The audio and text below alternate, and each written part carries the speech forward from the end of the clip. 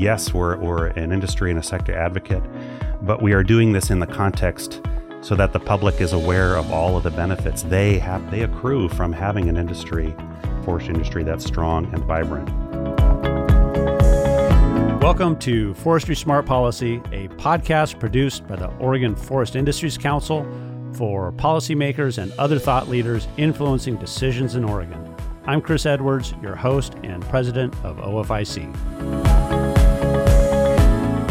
In this episode, I sit down with Jim Paul, who was hired as executive director of the Oregon Forest Resources Institute, or OFRI, in September of 2023. We talk a bit about Jim's background and experience, and then explore OFRI's three primary program areas of K-12, public, and landowner education, including how the program areas are structured, funded, and executed.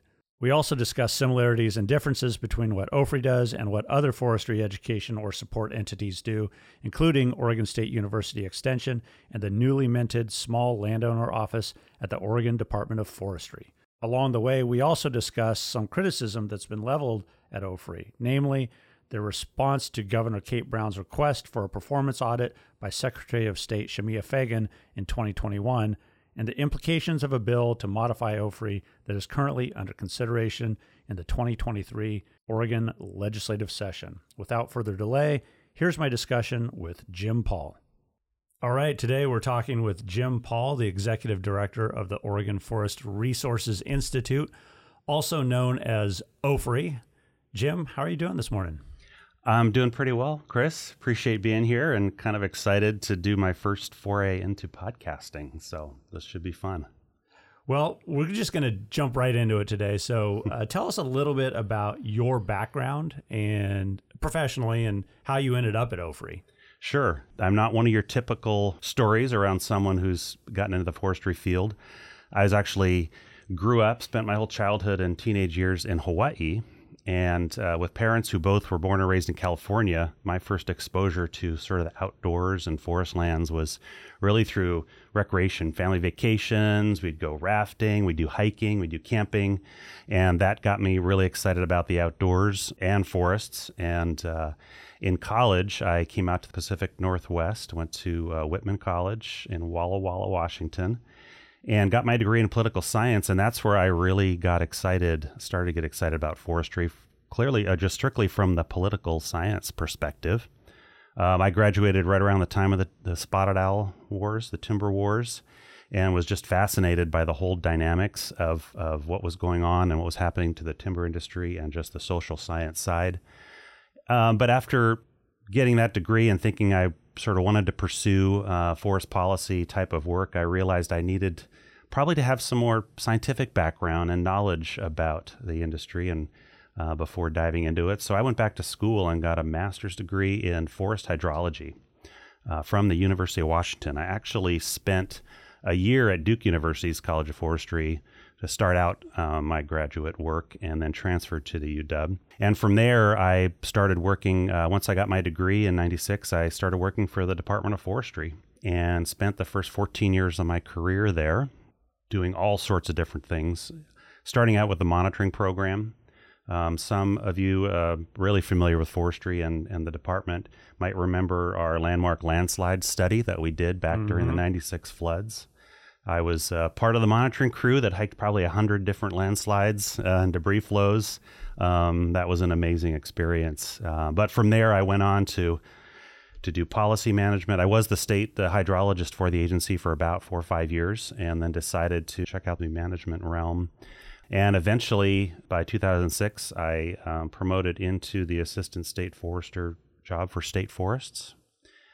Did that for a couple years, and then actually did the same work within the private forest division that it was called at the time. Went to diversify my career a little bit by moving over to the Department of State Lands and oversaw their land management division. The State Lands Division, they have about 1.5 million acres of lands that we managed.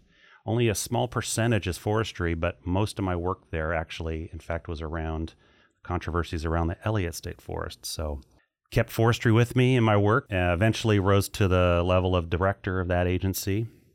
Before taking a slight detour for a few years, I was approached by agency director at Department of Corrections who had a position she really thought it would suit me well, and I decided to try something completely new and different, but realized that forestry is really where I enjoyed being and wanted to be.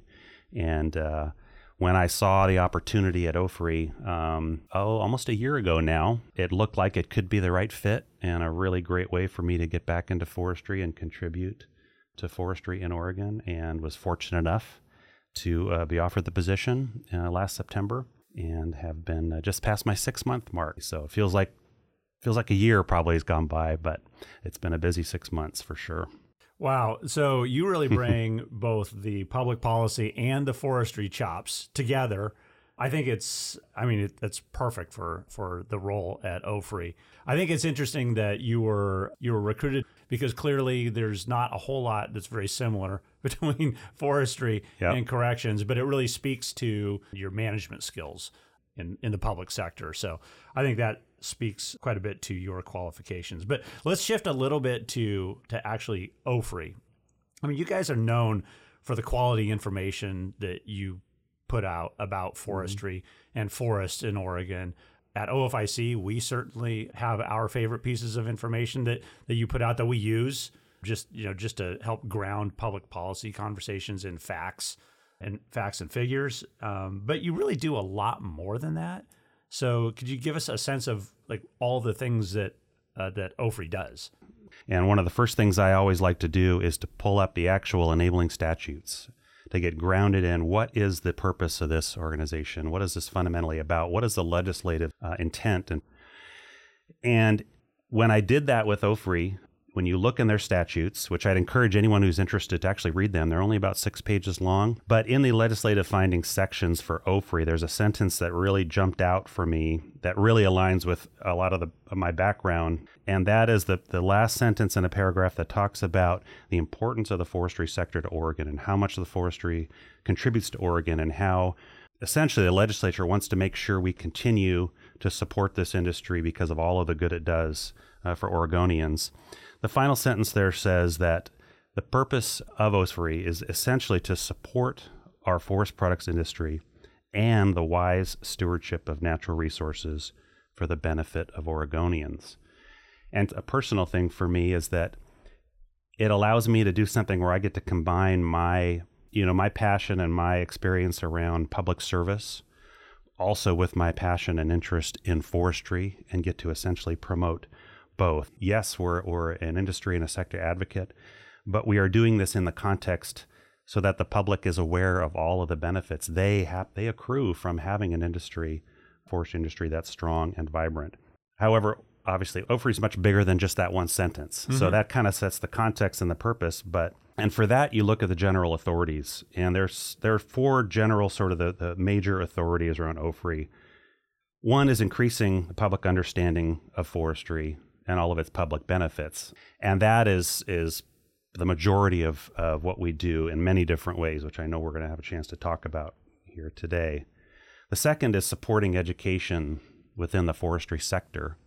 And the statutes, it's fascinating because that is the only specific authority where it goes into 5 subcategories of that authority, what that means, and what OFRI is supposed to do in terms of executing that authority. And then the last 2 have to do with research, conducting research and making sure we're facilitating the continued improvement and use of wood products and the development of wood utilization, improvement of wood utilization. And then finally, providing publications and other materials that are related to all of our work in any of those categories. So how do we do that? Well, we do that by essentially, we run 3 major programs that do all of our work. And we have a general public education program that is really geared towards providing information to the general public, making sure the general public is as informed as possible, and that we have resources available to inform the public. Public education is the most forward-facing and most funded. It's the largest part of our budget. We have a K through 12 education program where the focus, again, that comes under our public education piece, but it's a standalone and very focused program where we target education in our schools, in Oregon public schools, basically, in many different ways. And then finally, of course, we have our landowner our landowner education program, our forest landowner education program, where we reach out to the forestry sector and do that support for education piece that's so important. And again, all these programs are statewide in nature. So we attempt to reach or potentially reach Oregonians across the entire state. So you've got public education, K-12 education, and landowner education are kind of your three program areas. I want to pivot back to something you specifically said, that the public education and advertising is the biggest part of your budget. How big is advertising that you're doing? Sure. It is, in terms of those three major programs, it is about close to 50%. If you look on average over the last 5 or 10 years, it's between 45 and 50% of our budget. However, for public education as a whole. For public education. Yes. The entire bucket. The entire bucket of public education, which goes well beyond our public advertising. Our advertising and the media advertising we do is just a part of that. It's maybe only half of what that program does. Our budget hovers between $3.5 to $4 million a year. Our advertising specifically has averaged at about $800,000. What that comes out to is about 17% or so of our budget is the advertising. Now, there's also obviously there's some cost to producing the materials. We have a contractor we work with, an advertising agency we work with that we pay to do a lot of the work around those materials. But that adds a few percentage more. So we're in the 23 to 25% range when you look at all of our costs. So like I said, only about half of our public education budget is that, and that's only, like I said, about a quarter of our entire OFRI budget. Let's talk a little bit about the type of things that are contained in your advertisements. I mean, I know historically it's been just getting out some of the basics and facts, like we replant after harvest. You know, a lot of Oregonians don't know that. Maybe they're driving to the coast and they see a harvest unit and they say, "Oh, there aren't any trees there." And they don't realize that 5 years later, that hillside's going to look a lot different because it will have been replanted and reestablishing and growing and flourishing and all that. But, you know, if you didn't grow up in a community where forestry and forest operations were really a part of the core of that community, you might not know that. Sure. Yep, absolutely. And that's why there are three themes that we focus on over time with our advertising. One is the reforestation and replanting that it's amazing because we do post ad surveys to see how much it's potentially changed people's understanding. And we do that over time. And we find that this is a continual need with Oregonians, both because people's memory spans can be short and also because the demographic changes in Oregon. I think I've heard something like 80% of the population growth in Oregon over the last 30 years is from outside of the state. Right. Yeah. So we repeat these themes over time. Reforestation is a big one for the reasons you said. A lot of times the seedlings are so small for the first few years that when you're just driving by at 60 miles an hour, it just looks like a bare ground, right? The other two are water resources, clean water, and the third one is wildlife. Those seem to be the three themes that repeatedly we hear are the most important things in general to the public, that are the less informed public about forestry. So we spend a lot of effort just making sure to put those issues in front of the public and make sure they understand, like you said, the basics forestry. So, and on the seedling issue specifically, talking about, I mentioned earlier that program does a lot more than just run ads. One of our most popular programs that we do is we offer signage, replanting signage to any landowner that would like to have it. And these are signs that say planted in a given year or thinned in a given year that are large enough, depending on where that is and its aspect to which roads are going by. We will offer those to landowners to post so the public can see that, these are replanted. And those are signs that will show replanted in a year that was just immediately happened, to replanting signs that might be from like 1980, 1990, where you see these, what some folks would think, wow, that's a big forest, because that must be a really old forest, and maybe that's the original forest. Well, right. Actually, no, this was a forest that has been harvested and replanted and will someday be harvested again. Yeah, there are thousands of acres in Oregon that have been harvested and replanted, harvested and replanted, harvested and replanted at least 3 times around. But okay, so let's pivot back to one of the other buckets, your K-12. You talked about how that is a foundational program. Yeah. It seems to me to be important to understand a little bit about how you develop your curriculum and how that's distributed. Sure. Yes. And actually that curriculum, we've had that program running for over 20 years now. In fact, one of the original staff that developed that program is still with us. And she came from an educator background. She didn't come from a forestry background. And the other staff person in our K through 12 program, she's been with us for about 8 years, and she also came from an education background. So these are people that are educators at heart. And that is why I believe, they're hired and why we count on them. And our starting point for that curriculum, as we maintain it over time and keep it current, is actually with the Oregon Department of Education and the State Board of Education standards. So they have very specific standards for what is required of any kind of curriculum that will be offered in Oregon's K through 12 schools. So we first and foremost make sure we are meeting those standards. We also use a steering committee of about 30 different people, mostly educators, also other state agencies that are involved in some level of forestry education to get feedback and input on that curriculum. We also just do ad hoc communications with educators around the state as we do minor updates and tweaks to that curriculum to make sure that we're getting some objective feedback on what's in there and making sure it's of a format and nature that works for educators. And then finally, a really important piece of this is it is a lot of work. We work with a contractor, actually, that does the actual writing and creation of the material itself. This is a contractor out of Portland, Leslie Combs, Writing for Education. We're one of many clients of hers. We're not her only client, who helps us actually develop the final material and update those materials. So it's been if we had to start over and redo it again, it would be a very big endeavor. Maintaining it over time obviously isn't as big, but we try to make sure that we are serving the public interest, that we are accurate in the curriculum, materials, and content, and that it's serving the purpose it needs to, which is making sure we are educating and informing our K through 12 students. The final piece I think I would add is that we do also, where it makes sense and it fits in with the curriculum and the subject matter, we use a lot of the OFRI materials and publications that we produce for other purposes for the public, because we do invest a lot of time and energy and expertise in what's in those materials. So the extent that we can translate that very easily into any type of K through 12 format, we do that as well. Right. So a 30-person steering committee, I think it's important to understand how many people are involved in the materials that are being distributed in the K-12 system.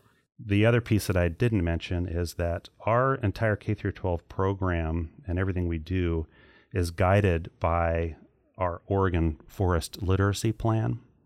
This is a plan that was originally developed in 2011, again, by a very diverse group of educators, academic professionals, as well as natural resource specialists. We, at the time, put together a 2-day meeting for this group to talk about and come to consensus on a common vision for what should be taught in Oregon schools around forestry. And then that plan was updated again in 2016 and again in 2021. And this plan is actually anchored in the larger Oregon Environmental Literacy Program that is run by at Oregon State University by the Oregon Natural Resource Education Program. Its mandate is to cover all of the different topics under environmental education in Oregon. Our piece of this, our Oregon Forest Literacy Plan, is designed to satisfy the forestry specific pieces of that broader statewide plan. Okay, so yes. it could nest inside of exactly the broader environmental literacy plan.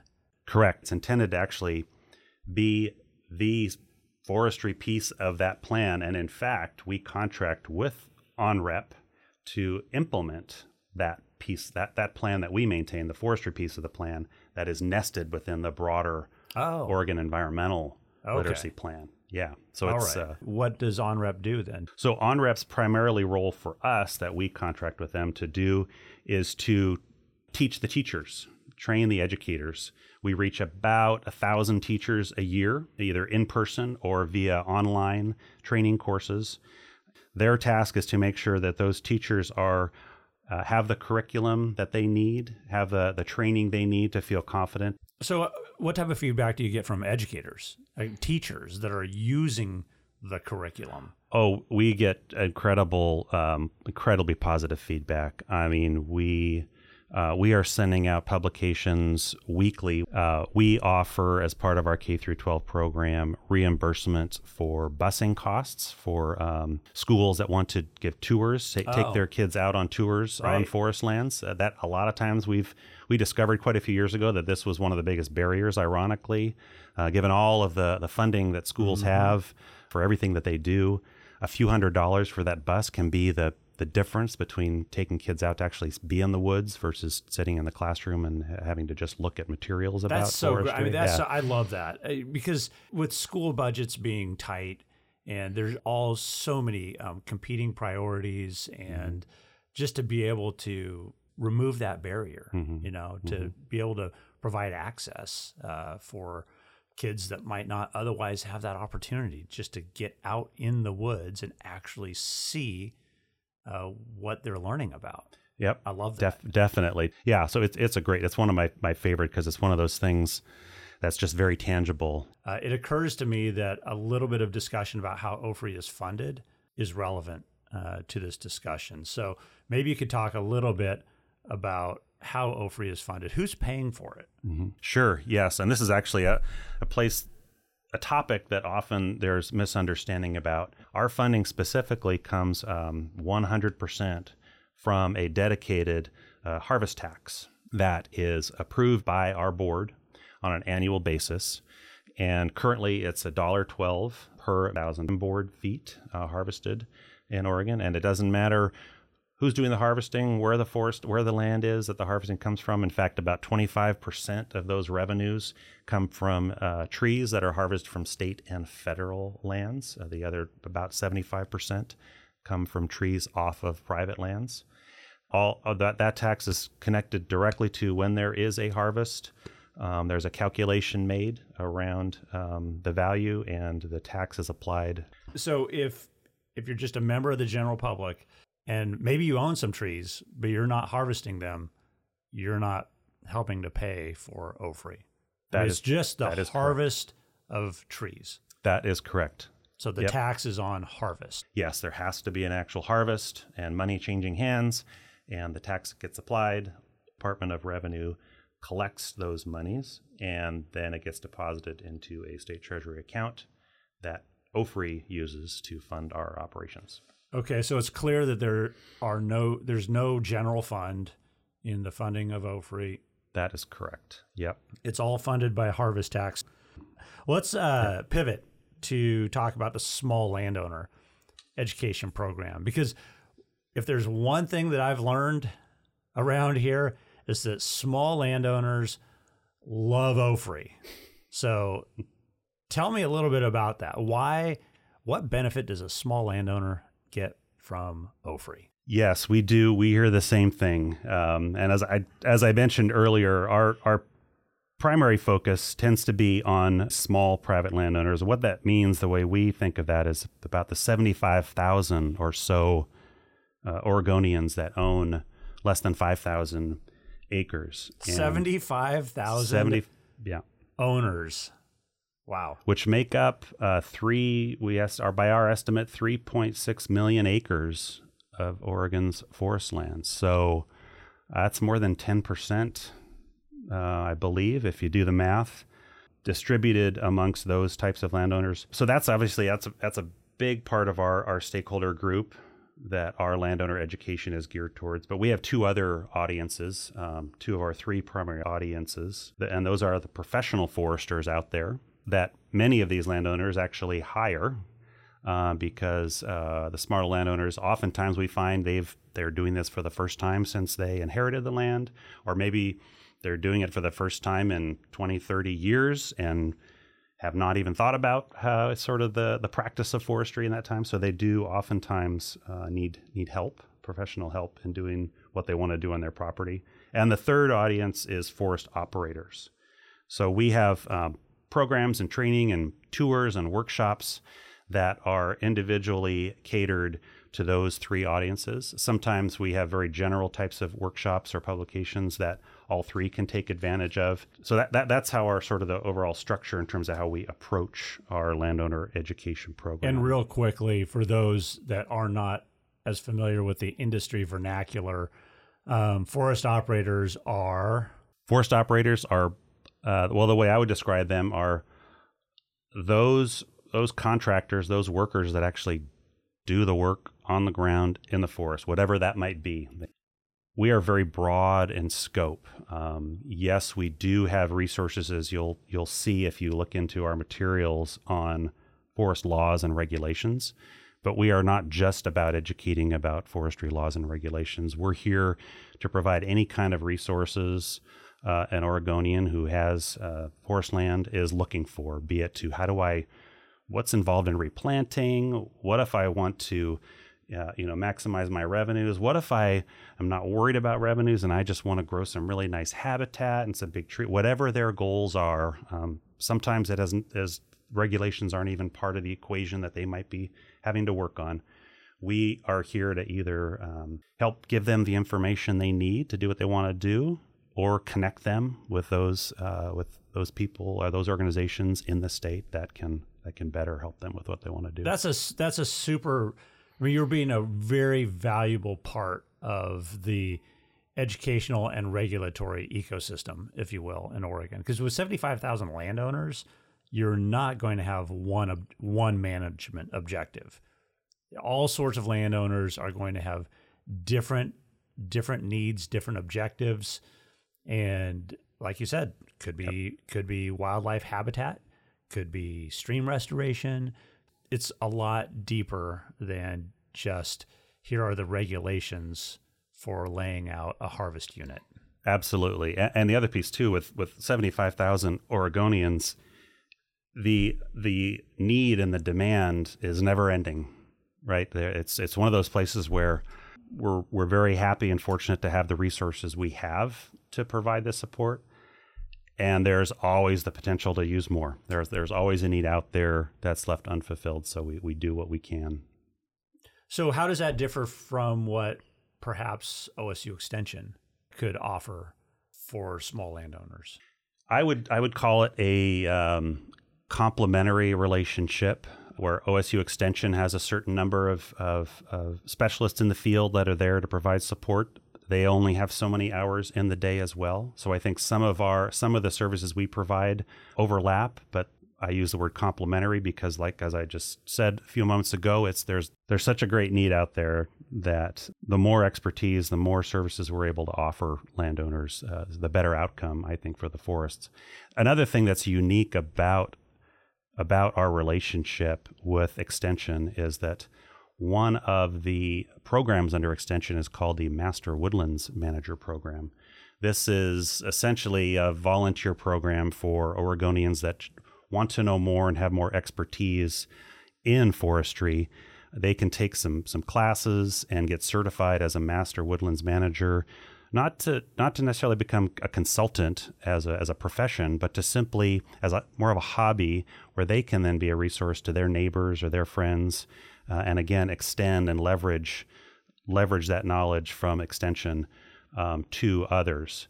OFRI provides the sole support for the Master Woodlands Manager program. So without OFRI funding, OSU would not be able to leverage that resource to Oregonians to, again, make sure we are reaching as much of that 75,000 people that are out there that need our support. That, again, how well we are able to support and help forest landowners manage their land, I believe, has a direct impact on the quality of our forests in Oregon and the benefits that come out of those forests that obviously will primarily accrue to that forest landowner, but that also impact the public, impacts neighbors, impacts water quality and wildlife. So Oregonians as a whole do do derive a benefit from that investment. Yeah, it's been my observation, to speak to one of the differences between OFRI and extension. It's been my observation as a participant in natural resource policy and budget writing for,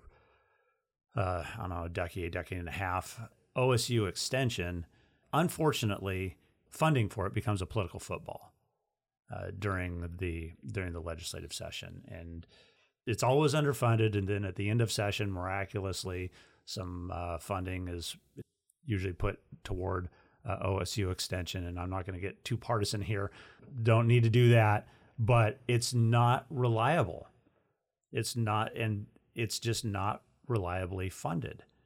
Whereas OFRI, through the harvest tax, is an ongoing entity that makes sure that this type of education is always available to small woodland owners or large forest owners or consultants or whoever it is that's working in that ecosystem, because the needs for that type of education and planning don't ebb and flow with the politics of Oregon. We just need to make sure that that's funded steadily. So that's just an observation and you don't need to comment on that, Jim.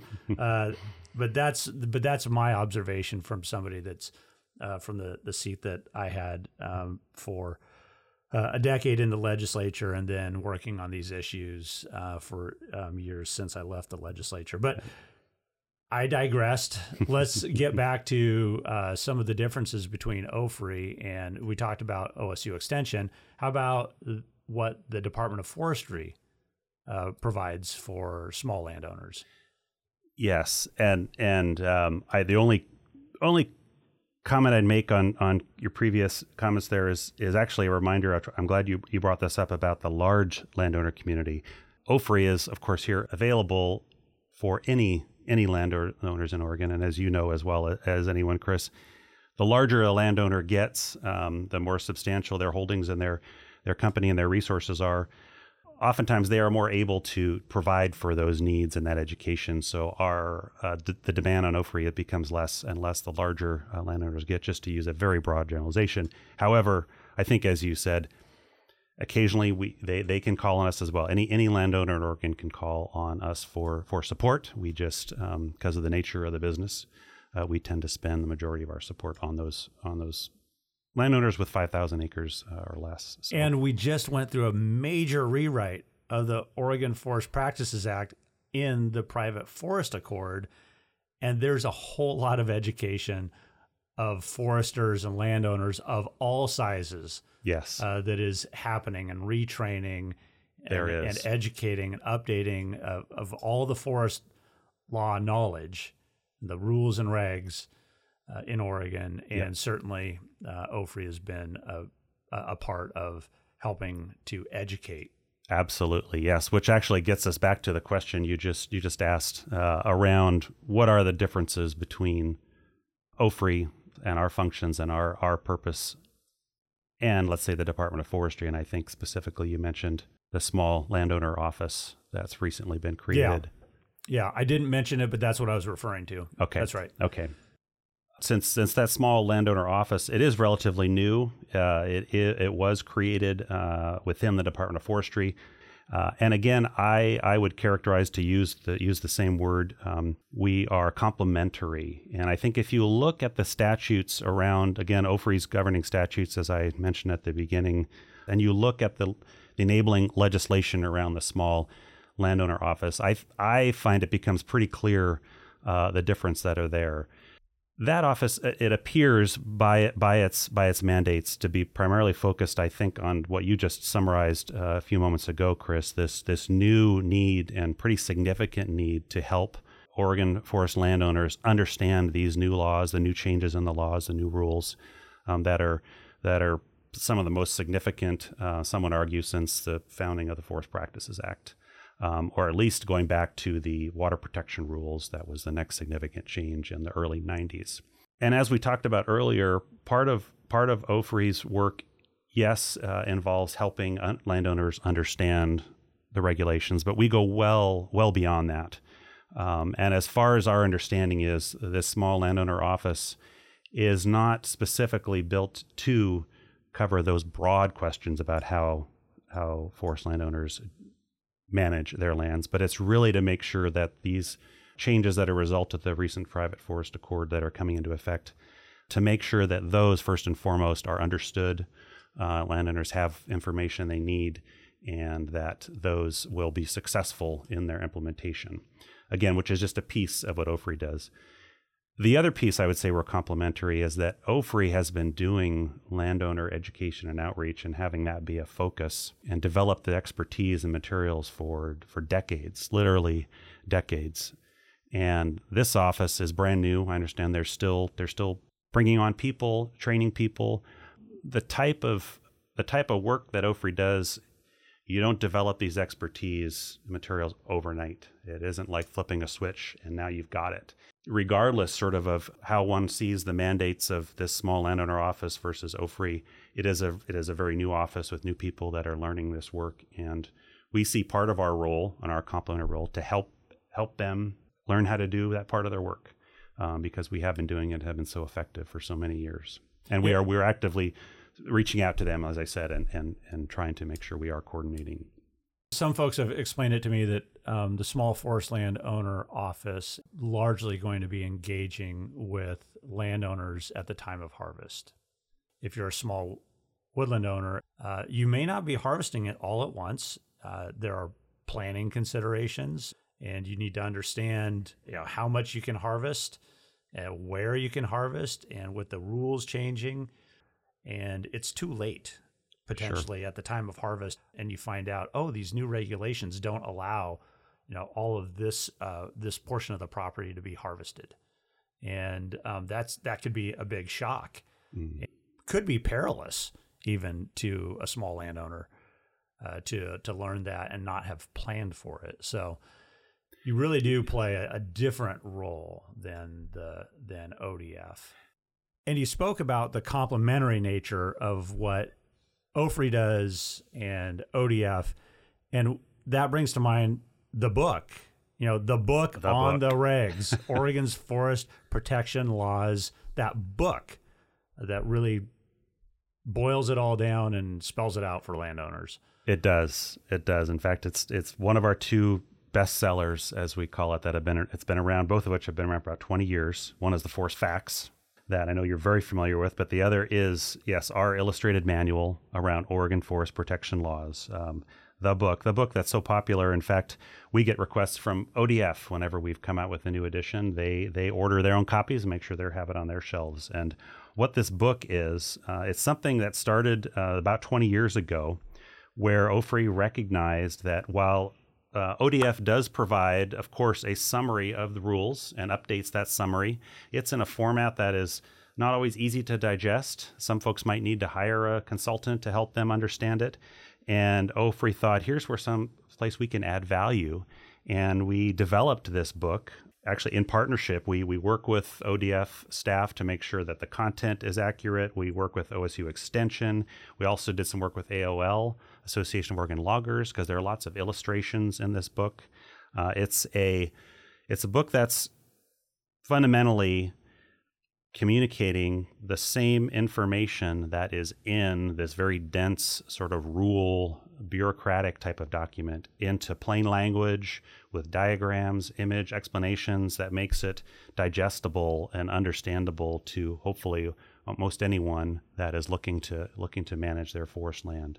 And we get we're into the third edition right now, and we are starting to work on our fourth edition.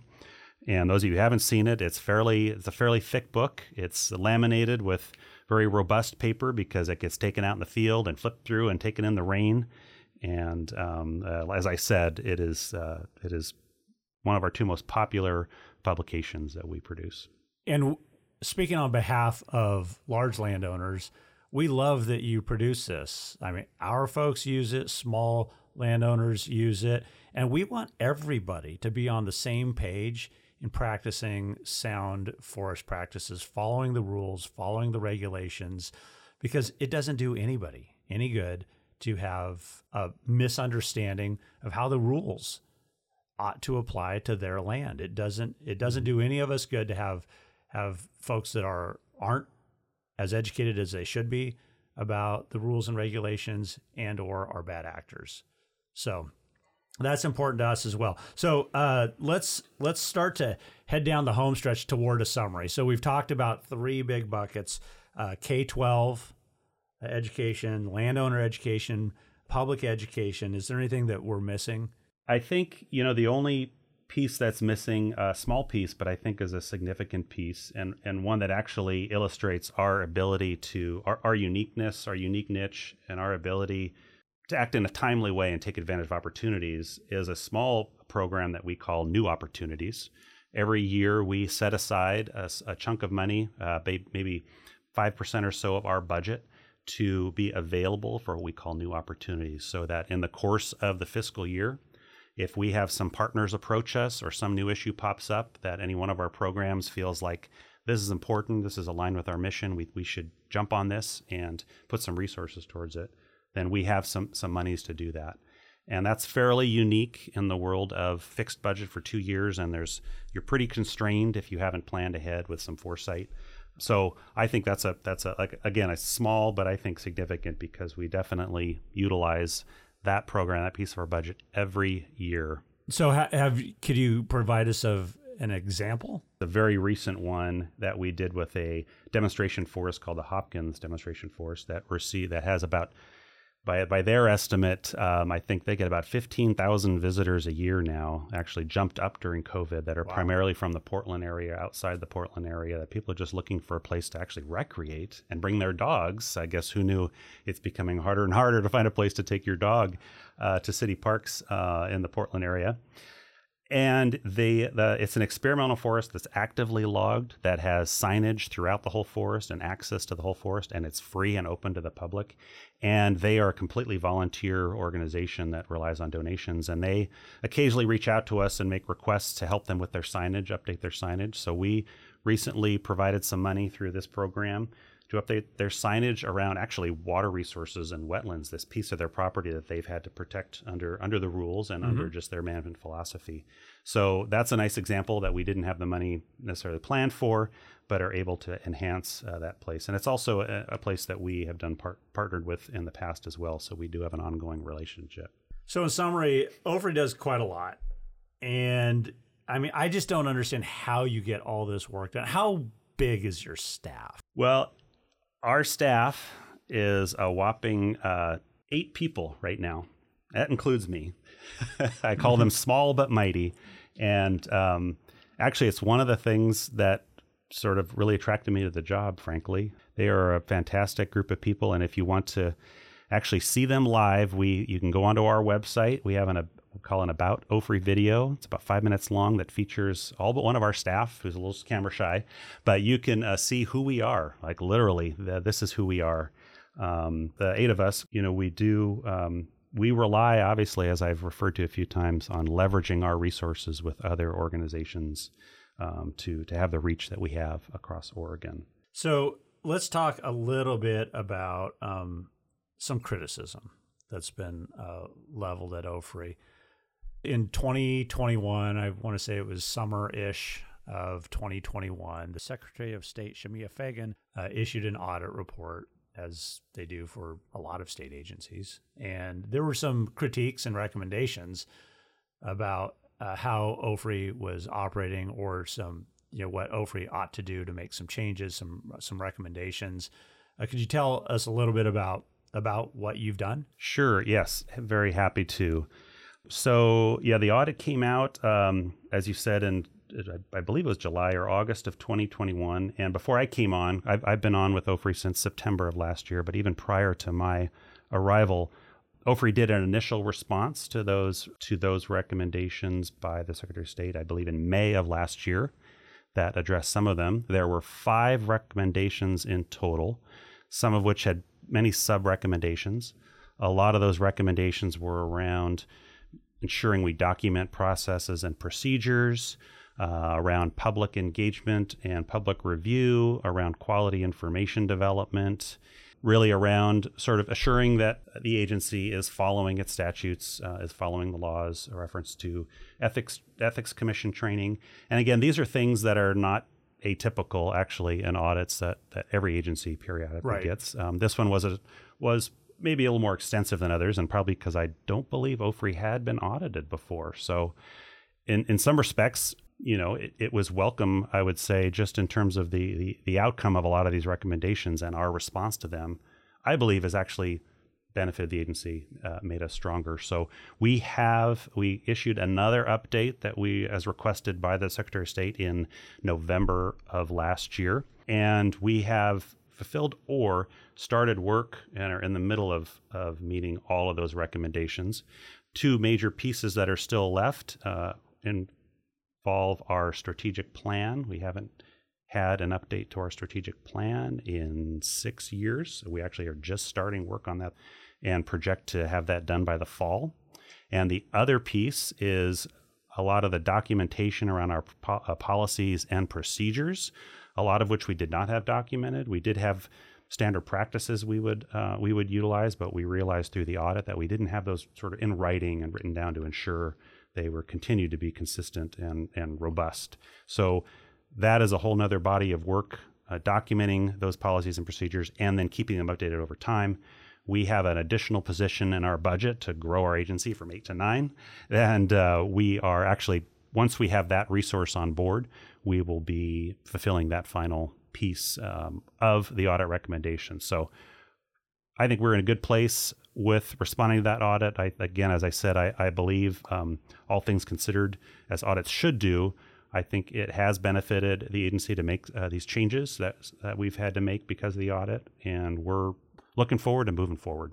Well, that's great. And I do want to take this opportunity to do a little myth busting from my perspective. That's what I will call it. In a recent legislative hearing on House Bill 3019, antagonists asserted that cutting the OFRI budget by 2/3 would essentially right-size OFRI. Right-size OFRI. What's your response to that? This is actually a great question. What agencies do have to do with, I believe, every bill that goes to a work session, they get a request from the Legislative Fiscal Office that asks them to provide information on what is the fiscal impact of this to your agency. If this bill were to pass in its current form, that is required of agencies. That's public record. And then what the Legislative Fiscal Office does is they put together a compilation and they publish that and they provide that to the committees. So that, of course, happened in this case. We were requested to do a fiscal impact statement, and then they issued a comprehensive, a summary statement. So what I would do is simply sort of, if you don't mind, I would just read a few passages from what's documented in that fiscal impact statement.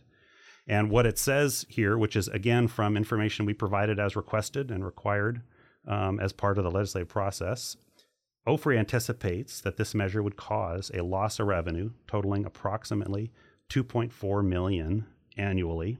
This loss of revenue will likely require reducing staffing from 9 positions to 3. I mentioned that we're about to hire on another position, which would make us go from 8 to 9.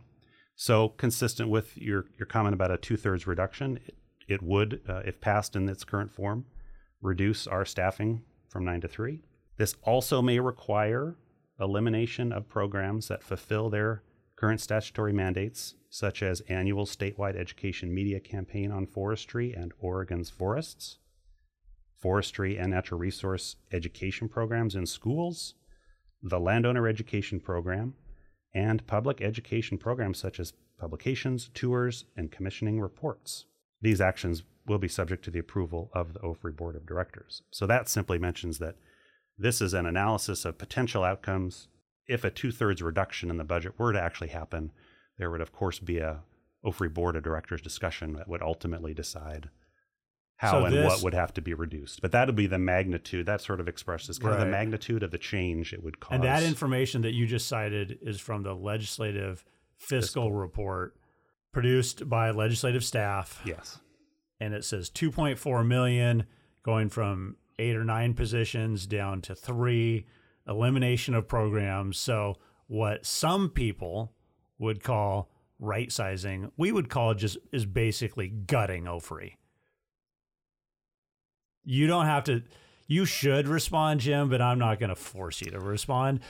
It completely turns OFRI inside out and just renders them unable to fulfill their purpose. From a clearly budget perspective, as you pointed out, for any agency to take a 2/3 cut would significantly change how that agency can function. And I believe in the response we provided to the legislative fiscal that they then used for some of this report, we did point out that this would be a significant impact that could result in having to reduce down to even a single program, either at least reduce one program and significantly reduce the remaining two, or potentially just end up with an agency where we are only able to support one program. And as ultimately it would be a board of directors call if it came to that. But yes, it's significant. And that's fair. And we're just asking for we're just presenting the facts. So, and we won't get into what other things proponents of that bill would like to shift landowner harvest tax dollars to. That's really not for this discussion. But I'm feeling really good about where you're leading OFRI right now. And it sounds like, you've addressed the audit and the items in the audit. You've got new things under development. What's your vision for OFRI in the coming months? I mean, you haven't been at the helm that long. Once this legislative session is done and you're looking forward into the future, what's in store?